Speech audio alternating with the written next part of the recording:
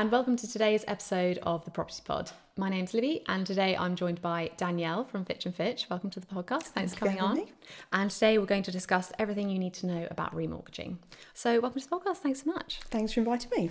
So tell me a bit about Fitch & Fitch. So we are an independent mortgage brokerage, and we help clients with all parts of the mortgage process. So whether it's a first-time buyer, someone looking to remortgage on a residential or a buy-to-let basis, clients with sort of portfolios that they look after, right through to sort of specialist high net worth lending, sort of, clients that are overseas looking to buy property in the UK. So all areas of mortgages, we are pretty much there to help. Oh, fab. And what is remortgaging exactly?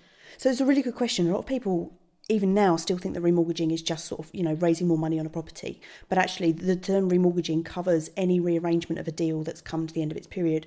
So if you took, for example, a 2-year fixed rate mortgage, at the end of that deal, the process would be that if you left it and did nothing, you would divert onto the bank's standard variable rate, which in this market is quite a lot higher than potentially the rates that would be on offer to you in another circumstance. So remortgaging is literally just renegotiating, reshifting the deal that you've got on your property currently. It's a really good opportunity as well to do things like review your term, review your repayment strategies, borrow a bit more. Especially in this climate, it's a really, really good thing to do. So yeah, that is what remortgaging is in a nutshell. Yeah. And why should people remortgage? So as we've just discussed, once you come off of the end of your deal, or if you're just sat on the bank standard variable rate, they generally are quite a lot higher than where the rates are in the rest of the market, particularly with residential mortgages. So it's not uncommon to see the standard variable rate sitting at sort of 6-7% and upwards, whereas on a residential basis, if you've got big amounts of deposit in your properties, so sort of 40% plus, you can look at rates that's starting in the 3s. So that's quite a wild difference it can make to people's monthly payments. So much like having your car insurance, or I don't know if people use sort of interest-free credit cards, you take a deal for a certain period of time, it's a good deal. Once it comes to the end of that, it's always worth shopping around because there's a chance you could get something better elsewhere on the market. Definitely. And when should people start to think about remortgaging, do you think? So the general rule of thumb is with remortgaging is 6 months before. Once you are within 6 months, most lenders will give you an offer that you'll be able to secure and hold for the 6-month period, and then it will hold to that point. When your deal expires, the new mortgage will then begin from there and you're away.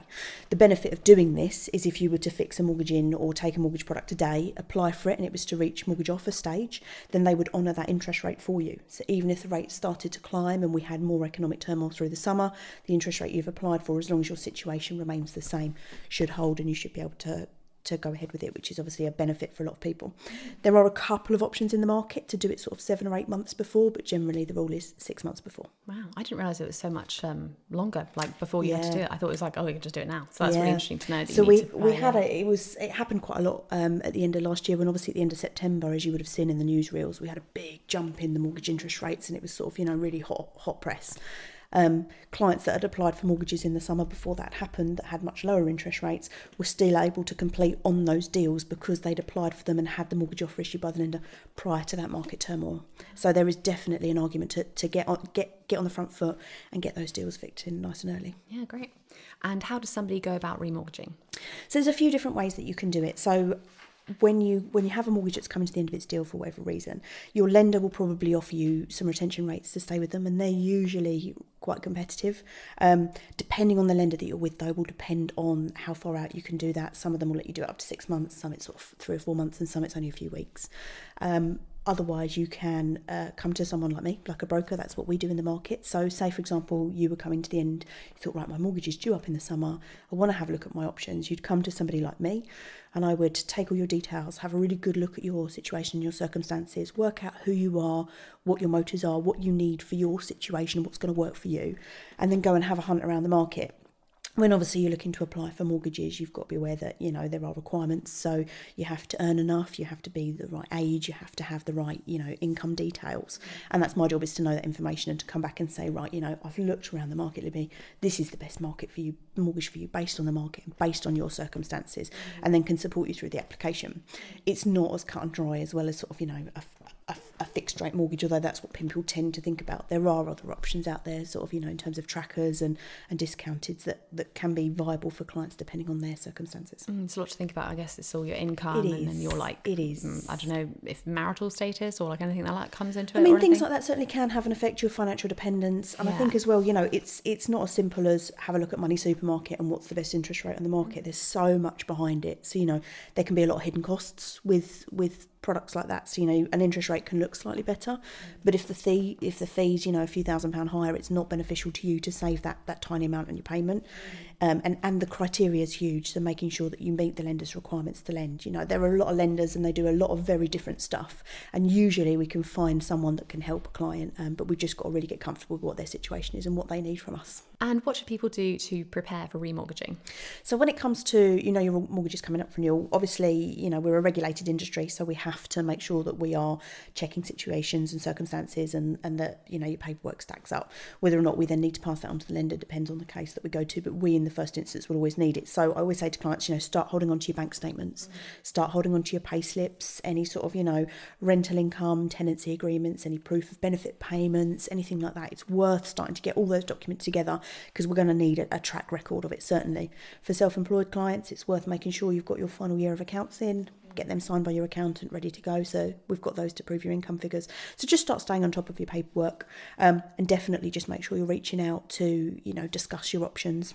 With if you wanted to use a broker can look at what your current lender's providing, what the rest of the market's providing as well. Yeah, good idea to get organised, I guess, with everything. I think so, yeah, definitely. And I think, it is a very heavily regulated industry, as people know, so we do have to prove things. You've got to make sure your paperwork's there. Definitely. And how much can someone borrow to remortgage? So that would depend very wildly on their situation. So when you look to come to do a remortgage, it's going to be obviously the income assessment. What's your commitments like in the background? So we have to look at things like childcare, whether you've got any loans and costs, if you've got any rental properties, second properties, family dependents. For our buy-to-let and our portfolio clients, we have to look at a portfolio and how sustainable that is. So how much income have you got coming in versus level of outgoings going out, and then stress tests can be applied to it by the lenders as well to make sure that if we have any further rate rises, it's going to remain affordable. So it's very different for each client, and it is very, very much a personal thing. And are people credit checked? A good question. It depends on the transaction that they're looking to do. So if you're looking to move from one lender to another, generally, yes, there would be a credit check process done as part of it. However, I don't want people who've had credit issues or concerns to be put off from reaching out, because it's still worth it. We can always look at options from existing providers. And also, a lot of the lenders, including the high street lenders, have got a good tolerance for, mishaps or problems on credit files. And we can generally look to try and get around it. If it's a clear reason and there's an explanation and we can see what's happened, then yeah, we can always have a look at a client situation. And where can people check their credit score and rating? So there's lots of different places that you can have a look online with any type of credit check. The lenders generally would use Experian or Equifax. They tend to be the two companies you can go to, and clients can access them directly themselves on the website. Take only a few minutes to do. Other ones that people are using at the moment, you've got ones like Credit Karma, you've got Check My File, which will show you the report under all three. That's a really good one to go to, and that'll flag up any issues you've got. I think if you're concerned about anything to do with your credit file, it's worth getting a copy of it, give it to your financial advisor, and let us have a look and see what we think the issues are going to be and how it's going to affect any borrowing you want to apply for. Okay, great. And how much does it cost to remortgage? Again, it depends on the situation that you're looking to do. If you're an investor looking to remortgage a portfolio, if you're someone who's overseas trying to buy a property in the UK, the fees generally are going to be a bit higher. If you're looking to do your residential transactions, your first-time buyers, your remortgages, then the fees can be a lot cheaper. It's worth saying remortgaging is probably, on a residential basis, is probably the cheapest one to do, and any fees that are applicable usually we can get added to the loan for you.